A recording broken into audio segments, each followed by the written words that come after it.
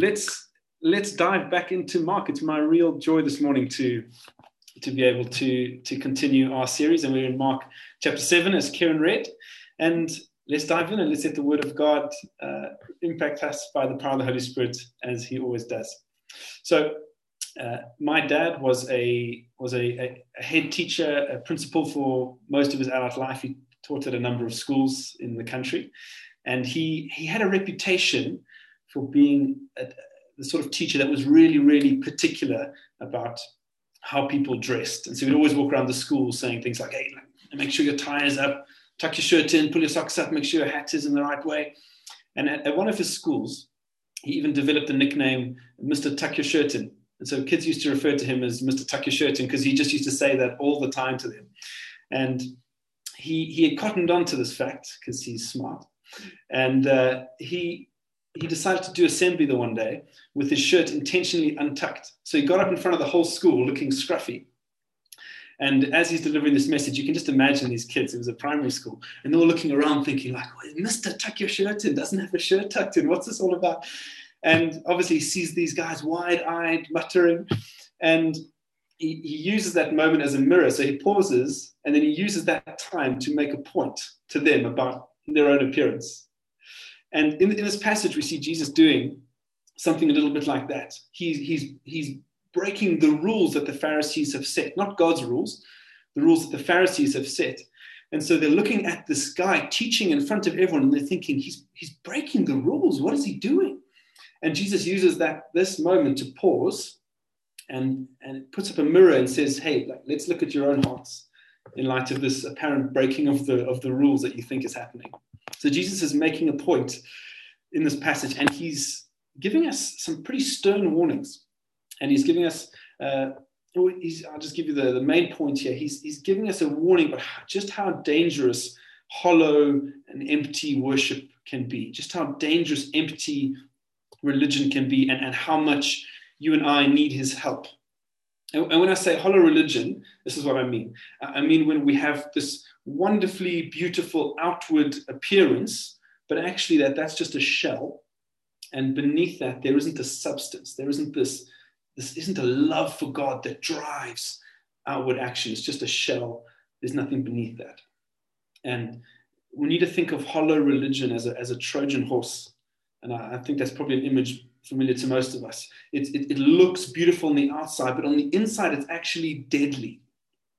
And in this passage, that's what Jesus does. He gives us, as you can see some points here on the slide, 2 ways that our worship can be hollow. 2 ways that we know that we might be participating in a similar sort of worship as the Pharisees.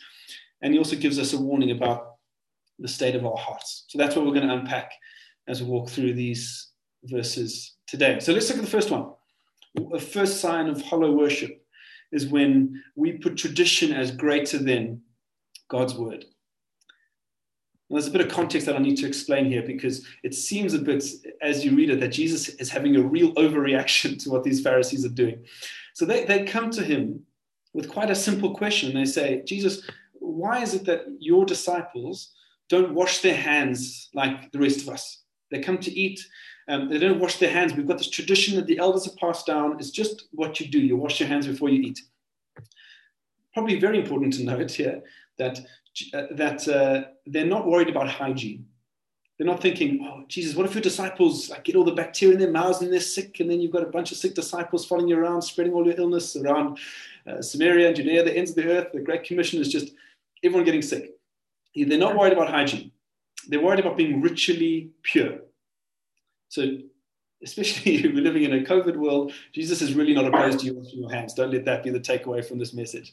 So they come to him with this question about hand washing, and Jesus comes after them with this really damning response. He quotes Isaiah and he says, guys, your worship is vain. Your worship is useless. You honor me with your lips, you say the right things, but actually you're miles away from me in your hearts. And Jesus is not just infuriated about a single question. He's coming after the system of religion that had pushed people's hearts away from the love of God. That's what gets him riled up with this question. And here's the context behind this. Is at the time, the Pharisees and the scribes were leaders of a way of following God that put tradition as more authoritative than God's word. And so what happened over time was that they would look at the Old Testament, these leaders, and they would take a law that God had said, and then to try to protect that law, so the intention initially was quite good. They would put a tradition or a fence around that law. And now culturally over time, what developed was that it became as important to obey the tradition as it was to obey God's word. And so they had God's law, a fence around it, and then another fence, and then another fence, and another fence. And so bit by bit, these traditions had actually moved people away from the centrality of God's word. And so tradition became as important, if not more important, than God's word. So they built these fences, and sometimes like Joburg houses, you drive through some areas of the city, that the wall is so high and so arbitrarily far from the property it's trying to protect, you actually don't have a clue what that fence or what that tradition is trying to protect anymore. That's the sort of place that the Pharisees got to with the law. Tradition, tradition, tradition, tradition, and they can't even see what God's initial intention was. And even worse than that, we see this example of Korban that Kieran read, so verses 9 to 13. They didn't just put tradition on par with God's word, they even used tradition to go against God's word. So Korban, we don't use this term anymore, so I'll just need to explain it quickly, was the idea of a deferred gift to God. So you could say, God, you're so great, everything I own is yours. Everything I own, every rand, every cent, it's yours, God, but it's yours when I die. So that was Korban. You could give God everything you had, but only when you weren't here anymore. And so the loophole in that tradition was that you could continue to use your wealth on yourself. But if people like your needy mum and dad, or someone you meet out on the streets or at work, wherever, says, hey, actually, I also need clothes, I also need food, I also need help from you. You could say, sorry, God, I'd love to help you. Mum, I know you're sick, I'd love to help you, but I can't. I just can't, because I've given all my stuff to God. And so, ironically, in the name of holiness, in the name of appearing holy, you could flat out disobey God's commandment to honor your mum and your dad. So that's the sort of context that Jesus is speaking against. Tradition is on par, if not more, authoritative than God's word. And some of these traditions that have developed actually were contradictory to God's word. So that's why Jesus comes with this response saying, guys, your worship it's not good. It's useless. It's vain. Your hearts are far from me. Tradition was the enemy of God's word. So when they ask him about hand washing, he comes after them, because that's not one of God's commandments. That's a man-made tradition that's been handed down. And that's why he says to them again, hey, your worship is vain. But then we've always got to ask ourselves, when you read about the Pharisees, we've always got to recognize that there's always a little Pharisee living in us. Because it's so easy for us to look at these Pharisees, and I do this all the time, where you look at Israel in the Old Testament and you think to yourself, man, these guys are morons, man. Like, they never follow God. He's always coming through for them. He's always doing good stuff. Why don't they just get following God? And as I prepared this, I just felt God show me again and again how there is a bridge between the Pharisees' heart and my heart and your heart. Because we are just as prone to take tradition, to take our ways of doing things, and to make them either on par with God's word or even go against God's word. And you might be thinking as I say that, well, I don't do that. Of course I don't do that. Like, the Bible is my standard. That's how I live my life. But it's probably because you and I don't talk about traditions in that sense anymore. But if you think about culture, if you think about the culture in the city, the culture in our church, the culture you have as an individual, in your family, in your relationships, you have ways of doing things that are unquestionable. You think this is how the Channons do it. This is how Joburgers do it. This is how people at Parkhurst do it. This is just how we do things. And we need to ask ourselves always, is that God's way of doing things? Because if it isn't, Jesus is going to confront us with these words and say, you've got to find a way of leaving the commandment of God to hold to your traditions. It's a really stern warning. And I mean, I could unpack a ton of cultural sins. And I think it's worth us really pausing and thinking about that when you have time to think, hey, does what I read in the Bible measure up to, is that what I live by, or is the culture what I live by? But I just want to unpack just two that I think floated to the surface for me this week as I was preparing, two maybe cultural sins that we might be struggling with as a church. And the first one is this, and Doug, there should be a slide for it. It's this, that Jesus is interesting, not that Jesus is authoritative. And I think that's something we are so prone to believe. And I want to use an example that I'm going to hijack from a theologian, a church planter called Francis Chan, who writes a number of very good books. And he uses this example. He says, imagine you spoke to your kids and you said, all right, guys, dishes are dirty. I want you all to go ahead and wash the dishes. And they go off and they come back in half an hour and he's like, okay, guys, tell me how it went. And they say, oh, Dad, boy, we got together with our friends. We got out the Greek. We even looked into the Greek of what does it mean to wash? What does washing mean? We looked at the Hebrew. What does dishes mean? And we just spoke about it, and we thought about the depth and the beauty of washing dishes. Someone whipped out a guitar. We started singing, to wash the dishes. I'll wash the dishes in every house on the planet. And he says, but are the dishes washed? And I said, no. But we thought about it.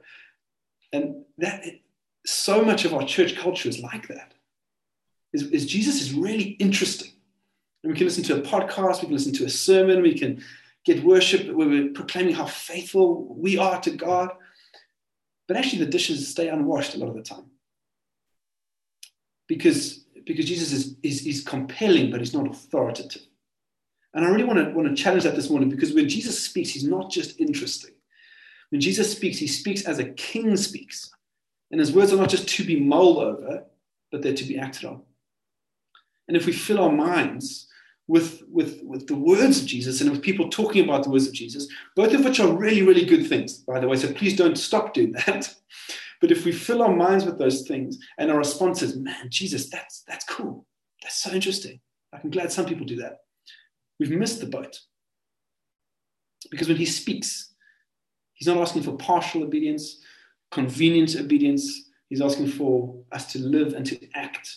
Otherwise, look at this verse from James. He says, you are deceiving yourselves. Be doers of the word, not hearers only. That's deceiving yourself. So church, I just want to remind us that if we don't act when we read God's word, then Jesus will say this to us. You have a fine way of rejecting the commandments of God in order to establish your tradition. Because Jesus is not just interesting. He is a king who speaks with good authority. And that when he speaks is to free us and to give us life in him. It's not, his commandments are not burdensome, is what John writes in 1 John, I want to say 5. Maybe if someone finds that scripture, you can pop it in the chat. Jesus' commandments are not burdensome. So that's one for us to be thinking about. Another one, and there should be a slide here, is a preference for similarity. I think this is so prevalent in Joburg. And I can see different ways sometimes how it leaks into my life and into our life as a community. In James chapter 2, James is writing about the church community that has people who are both rich and people who aren't rich. And he says, my brothers, show no partiality. In other words, no favoritism as you hold the faith in our Lord Jesus Christ, the Lord of glory. And James makes a huge point there. He says, if someone comes in a nice car and they're dressed fancy and you say, oh, brother, come in, let me honor you. Here's the nice seat. And then someone comes in dressed in rags and you sort of ignore them and think, oh, let me just favor the person who looks a bit more like me. That's not just not kind, that's sinful. And I want to say that I'm amazed by my ability and maybe even yours to only see people who look like me. I have been so conditioned by Joburg culture to only look at people who I think, thanks Zama, for there's the one John passage I was talking about. I've been so conditioned to avert my gaze from people who make me feel uncomfortable, people who might require something of me, and think someone else will befriend them, someone else will honor them, someone else will love them and serve them. And I really want to challenge that and say, especially in the church, especially when we have people who share our faith in Jesus and who are therefore not just friends of ours, but blood relatives of ours by Jesus. That if we honor and befriend people who look like us above them, that we've been influenced by culture, not by God. Particularly as you open up a passage like Matthew 25. Jesus is saying, I personally identify with the hungry, the naked, the imprisoned, the poor. That's where you find me. Particularly because the Jesus we worship spent time as a refugee as a child. Particularly when the Jesus we worship says that he didn't even have a place to rest his head. We've got to reckon with that stuff. Because if we favor people with wealth above people without wealth, people who look like us are the people who don't look like us. We've come under culture's spell. We haven't allowed Jesus, we haven't allowed the Spirit-empowered Word of God to shape us. And again, we could unpack numerous others. But I also want to say this, that I didn't need to look further than my own heart to come up with these. I didn't look at others and think, oh, these Parkhurst people, or oh, these Joe Burgers. Well, I just reflected on my own heart and thought, this doesn't look like God's word to me sometimes, the way I act. And I think Jesus is saying to us this morning, just allow yourself to be challenged by him. Allow the word of God to be what you measure culture against, not the other way around. Allow Jesus to challenge you. And it might, like these Pharisees, it might cut you to the core, but let him challenge you. And I want to encourage you with these words as well. If we look in Hebrews 12,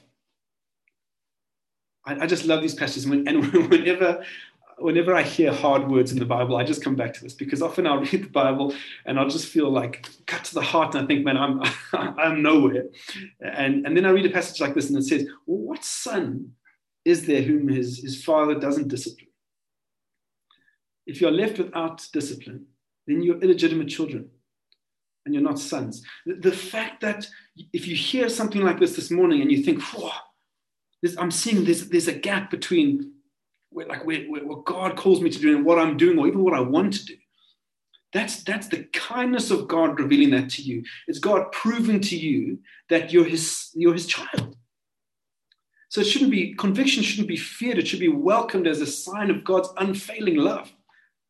Because he doesn't just love you enough to take your sin on a cross. He does, but he loves you enough now to stand and say, hey, let's change that, because what that behavior enslaves you. That behavior doesn't set you free. That behavior doesn't honor or love or doesn't show worship for God. He's standing before you to correct you, to lead you away from harmful and vain worship. And remember this, guys, that when you listen to the words of God, when Jesus speaks, he speaks in love. And when he challenges you, he's coming to set you free. So the main point of this first section is just this. Let Jesus and the Holy Spirit through the Bible confront you. And let them confront your traditions and your ways of doing things. It's a sign of his love, and it's a sign that he's coming to set you free. So that's the first sign of hollow worship, when tradition is greater than God's word. And then the next one is this, that when our hearts and our lips are not aligned. And I just want to share a story with you, which makes me laugh every time I think about it. I have good friends. They happen to be at this church, but and I've got the permission to share this, but I won't name them because it's too good to. It's just too good. So they've got this picture from a really, really nice holiday they went on. It's this nice selfie, beautiful looking couple smiling there. Now, if that's the only thing you saw, you would just think, oh, what a great holiday these guys had. Now, the husband explained to me the context behind the picture. So they were visiting this country, and it had just been an absolute dog show. Like, the holiday could not have been worse to that point. Like there was an attempted coup in the country, to give you a sense of, it wasn't just like, like the hotel, the bed was a single, not a double. Like there was an attempted coup. That's the sort of holiday they had.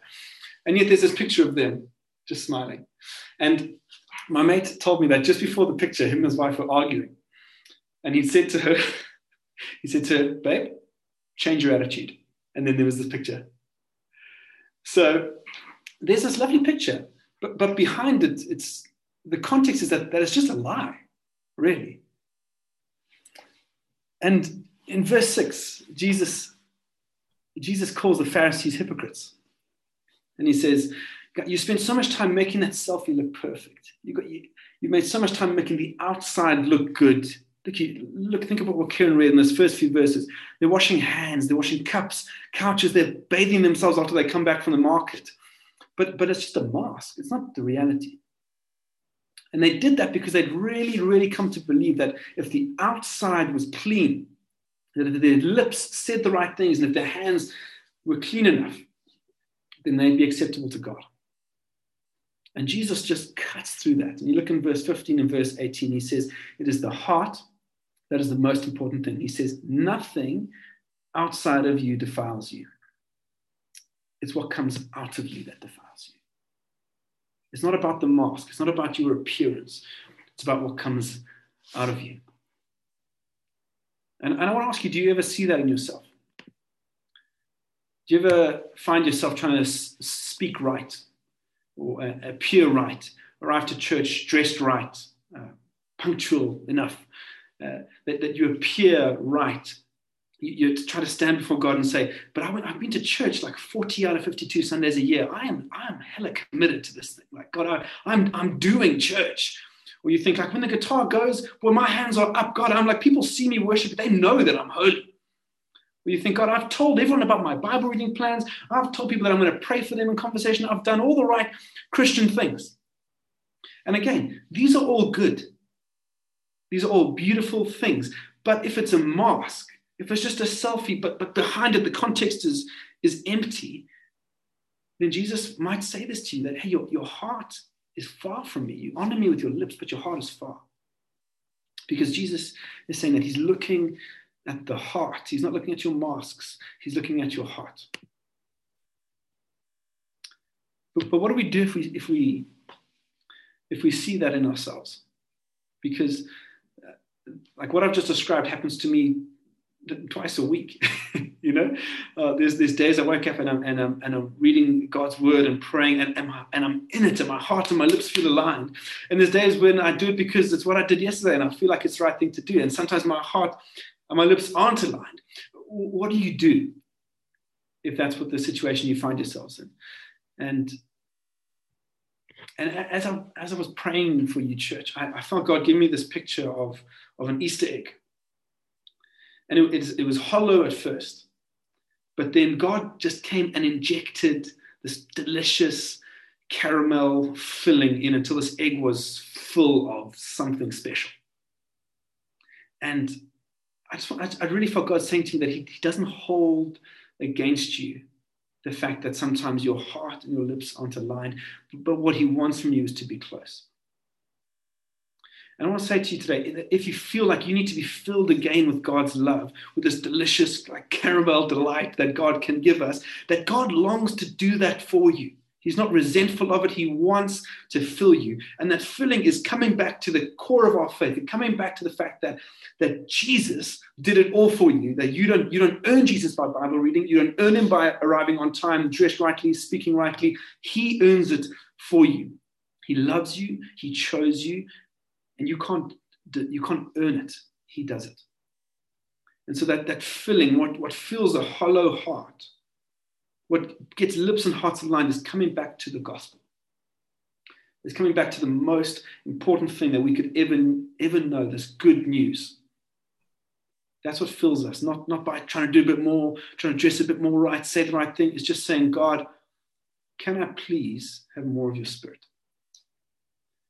And look in Romans 5, verse 5. This is such an important verse for me in my life. It just says that the Holy Spirit pours out the love of God into our hearts.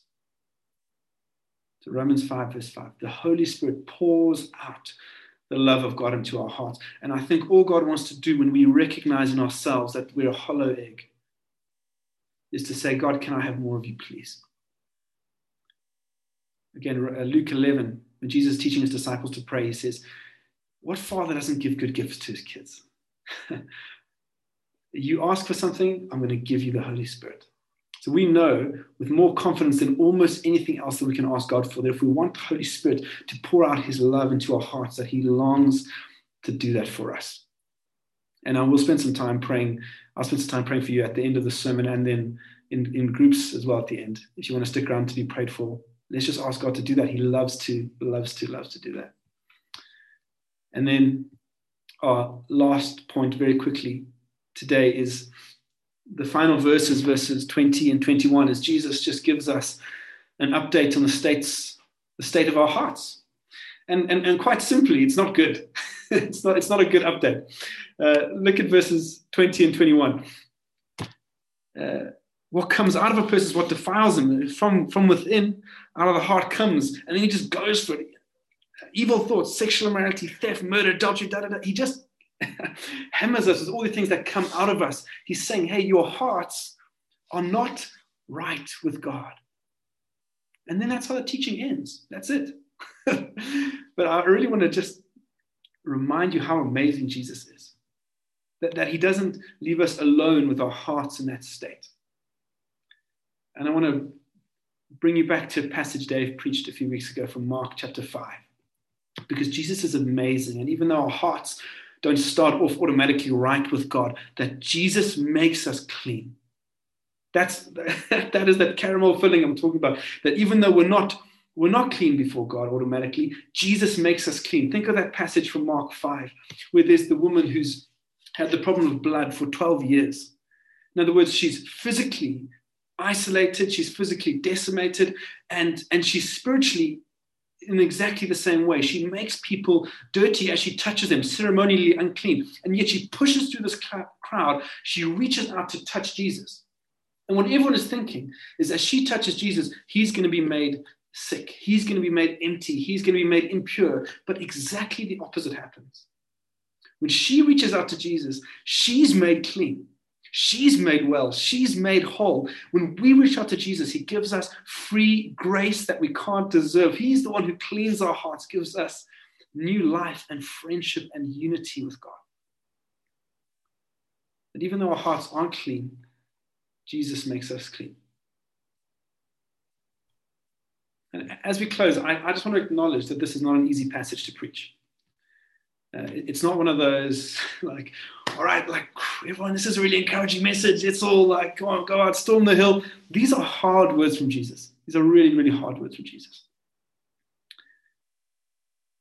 But if any of us were walking along Jan Smuts or Willem Nicol, wherever, and we saw a child looking for their parents and about to wander into the road, no, there wouldn't be a single one of you here that wouldn't shout for that kid.